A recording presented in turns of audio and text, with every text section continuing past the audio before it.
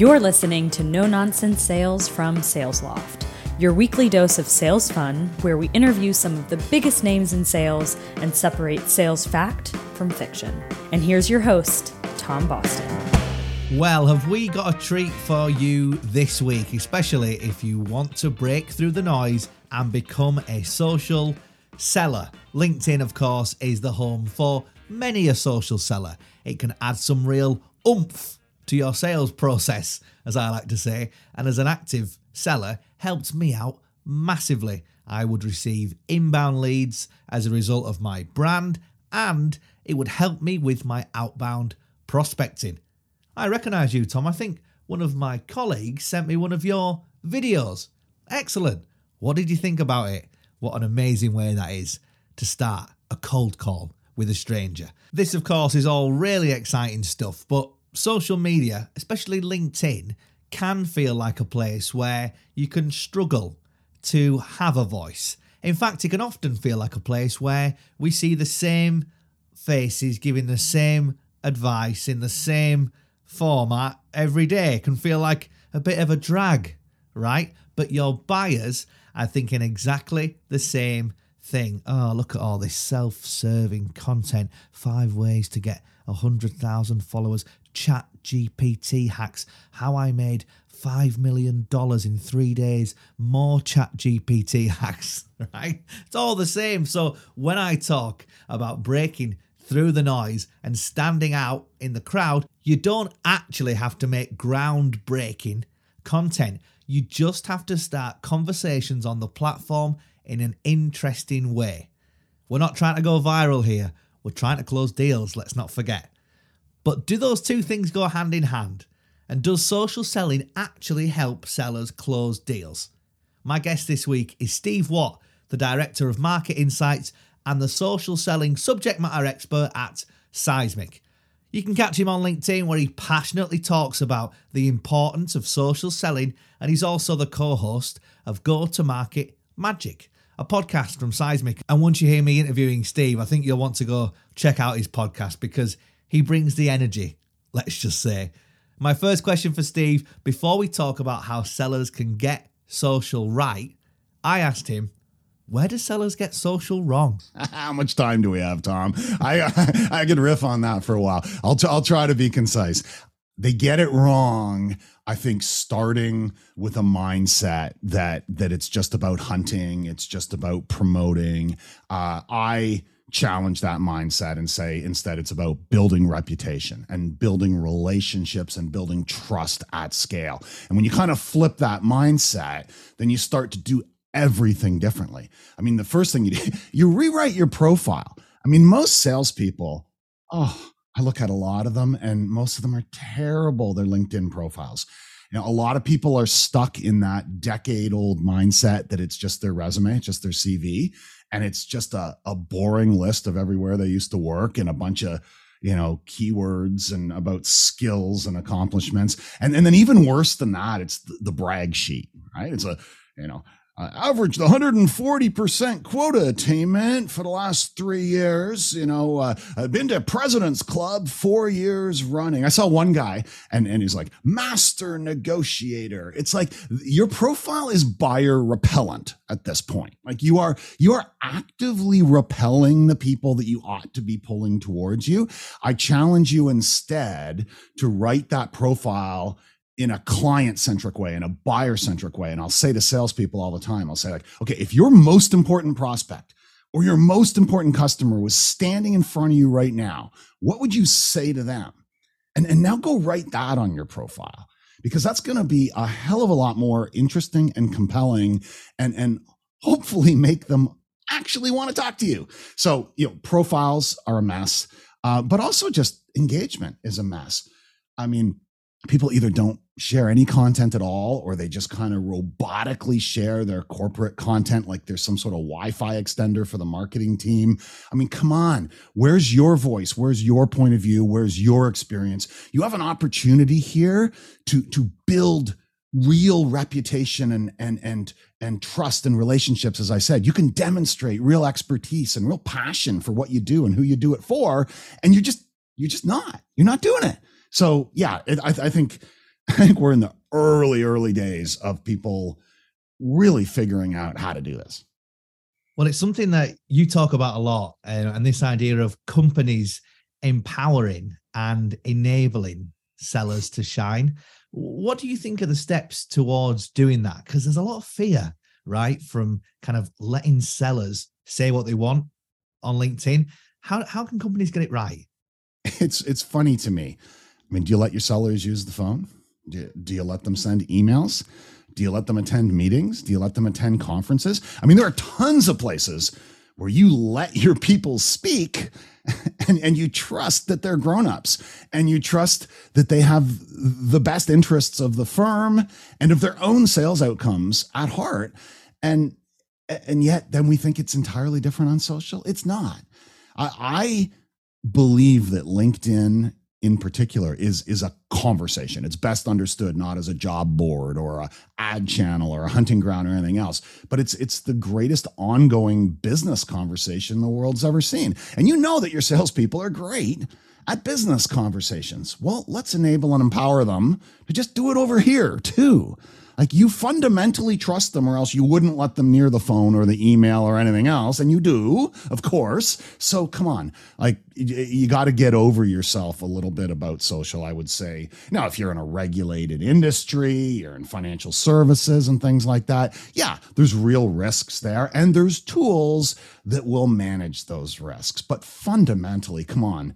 You hired these people for a reason and you trust them in a lot of other places. Let's enable and empower them to show up and speak up on social. It'll do them a world of good and it'll do your firm a world of good. But what about these sellers, Steve, then, who might say to you, I don't have the time for this, right? Not only do I not have the time, but I don't even know what to say, even if I could find the time. So where do these people start with what to actually post? And how do they find the time to work it into their day-to-day? I want to challenge the whole notion of I don't have the time. We all have time for what we value, and we have no time whatsoever for what we don't value. I mean, some people work out every day. Other people never do. Now, some people read every day, or they meditate, or they journal, or they play a musical instrument. They do all sorts of, some people do things every day and other people never, ever do them. And it's not about time. It's about value. It's about what you value. And if you value your public reputation on LinkedIn, you will find the time. I mean, it might be 15 minutes a day, but you'll find that time if you value it. And if you don't value it, you have no time. You have no time at all. So it's never truly about time. It's never truly about busy. It's about value. It's about what you value and what you believe is important. So I go straight for the mindset, not for like, oh, here's some hack where you can do it in 30 seconds a day. That's never, ever going to work. It's talking to people about why they ought to rethink why they're not valuing this. And then once you can kind of turn that mindset around, then it's like, okay, I get it. Now let's talk about what to actually do. And I think you talk about value there as well. It's only when you start to get a taste of it, if we use that gym analogy, right? If you start to build your muscles, you think, oh, you know what? This looks pretty good. Same with sellers, right? Once you start saying, oh, wait a second, this is affecting my pipeline and actually building a personal brand and social selling, I'm seeing deals come across over the line, right? I know for me as an active seller, to jump on with prospects on a Zoom and see them already smiling because they've seen some of my content, I was like, okay, this is the way to do it, right? This is the way to build rapport and to have great conversations. I love how much you talk about great conversations. But I mean, how does it relate then to actually closing deals? And let's pivot over to the subject of today's podcast.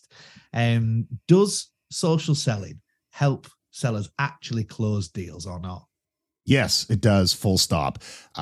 The belief that it doesn't, I think, comes from yet another old mindset that social is just a lead gen thing. It's about complete top of funnel. It's just about trying to get that, that first lead, that first spark, that first, maybe even that first meeting. I think, and I believe, and I stand by the fact that it goes much, much deeper than that. Let's think about the whole thing, right? You're out there building your reputation in public. You're starting to become a magnet for the right conversations with the right people at the right time. You're kind of drip nurturing the world in a sense. And they're, even though most people just lurk and they don't engage, so you can't really measure it, but it's happening, and they're connecting the dots, and they're understanding what you do and what your firm does. And you're kind of getting into the consideration set. And then, sometimes they come to you, or other times when you go to them, you're not a stranger coming in out of the wilderness. You're someone with a little bit of name recognition, a little bit of brand behind you. So, it starts better. But what we're really doing is we're becoming the one seller that a very, very busy and overwhelmed buyer actually wants to speak with. I mean, for anyone you want to talk to, there's 100 other salespeople who are hunting that person, and they're blowing up their phone, they're blowing up their email, they're blowing up their in-mail. They're all around them, and people are putting up walls to keep all this out.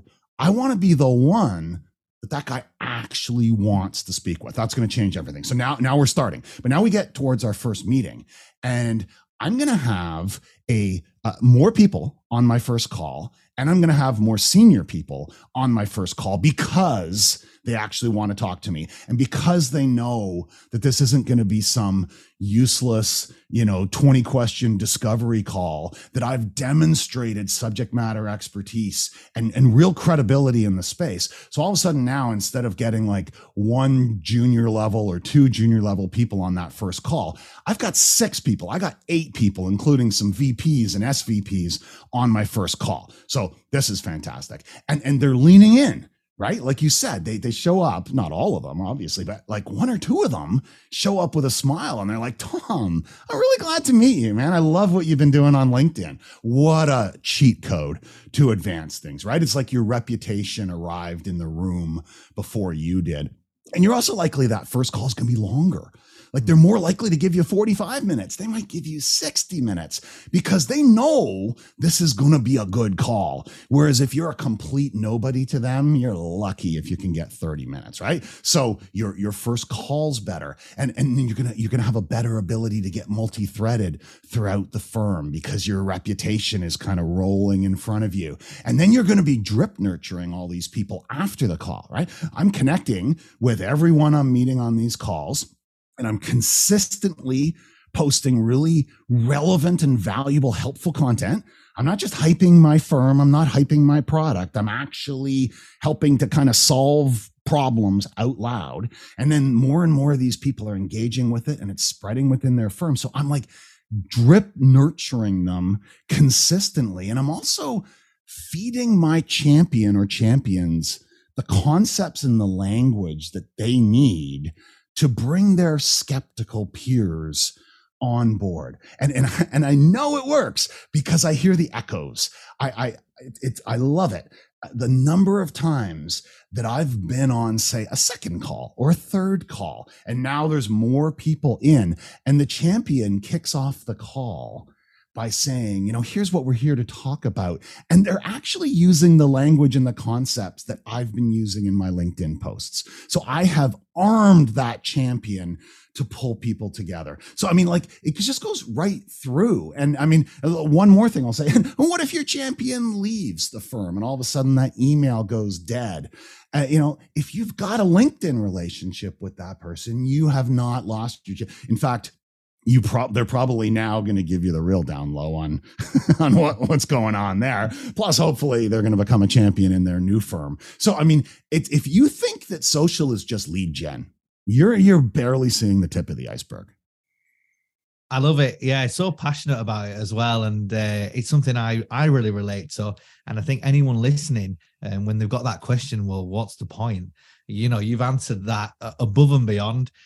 Empowering sellers to build a reputation that you said, precedes them. That to me is gold in 2023. And then answers the question, well, what should I talk about? We'll talk about the things that you probably would bring up on the discovery call, right? Make content about the things that you're already emailing people about, right? Talk about what you solve for, bring it to life. Sellers say, I don't know what to talk about. And then you say, well, yeah, as you said, Tom, what do you talk about when you're face to face with them? We'll talk about that.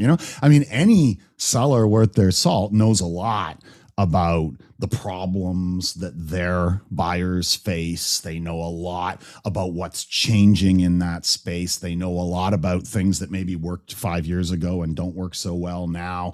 They have a real understanding of risks and benefits that maybe the buyer hasn't quite sorted out yet. And you take them through this during the sales process. Well, just take all that knowledge and that insight and that guiding hand that you provide. If you are in fact providing a good buying experience and not just hawking product nonstop, take that guiding hand that you provide during the buying experience and start doing that on LinkedIn.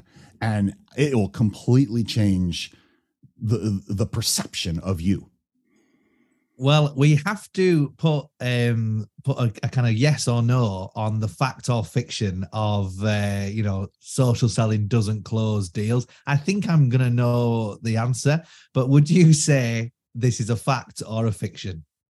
It's a fiction. If I'm understanding the word, it does not close deals as a fiction. It does close deals. It doesn't close deals in and of itself. You can't stop doing all the other things and think that you're going to LinkedIn your way to closed one. It is a critical part, and it is like a power boost. It is a critical advantage for a modern seller, and it can absolutely, when done right and done consistently and done in a buyer-centric, client-centric mindset with an honest intent to educate, inspire, and help others, it can absolutely close deals.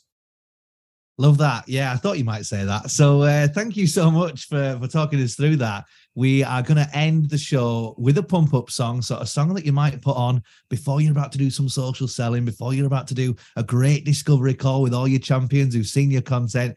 What song might that be? What's the one that you brought in, Steve? Well, I'll be honest, Tom. Before this call, I was listening to some Zeppelin. I'm a huge fan, but I'm going to say something different. I'm going to bring you some White Stripes.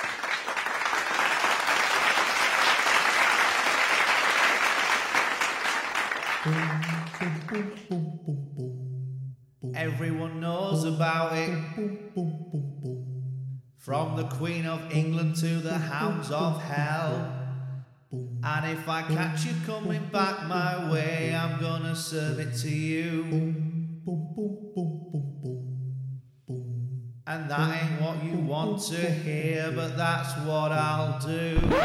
Okay, there we go. Provided the boom, boom, boom, bums myself there. I don't know if you could tell. If that cover has wet your whistle and you'd like to hear the White Stripes singing it, won't be a million miles away from my cover, but, each to their own. Head to the No Nonsense Sales Spotify playlist right now. We've just added the actual original song. If this podcast is one that you'd like to hear again, maybe in the future, make a little note on a piece of paper, download No Nonsense Sales every week. Or if that seems like too much of a faff, you can subscribe today on your podcast player of choice. Thanks for listening.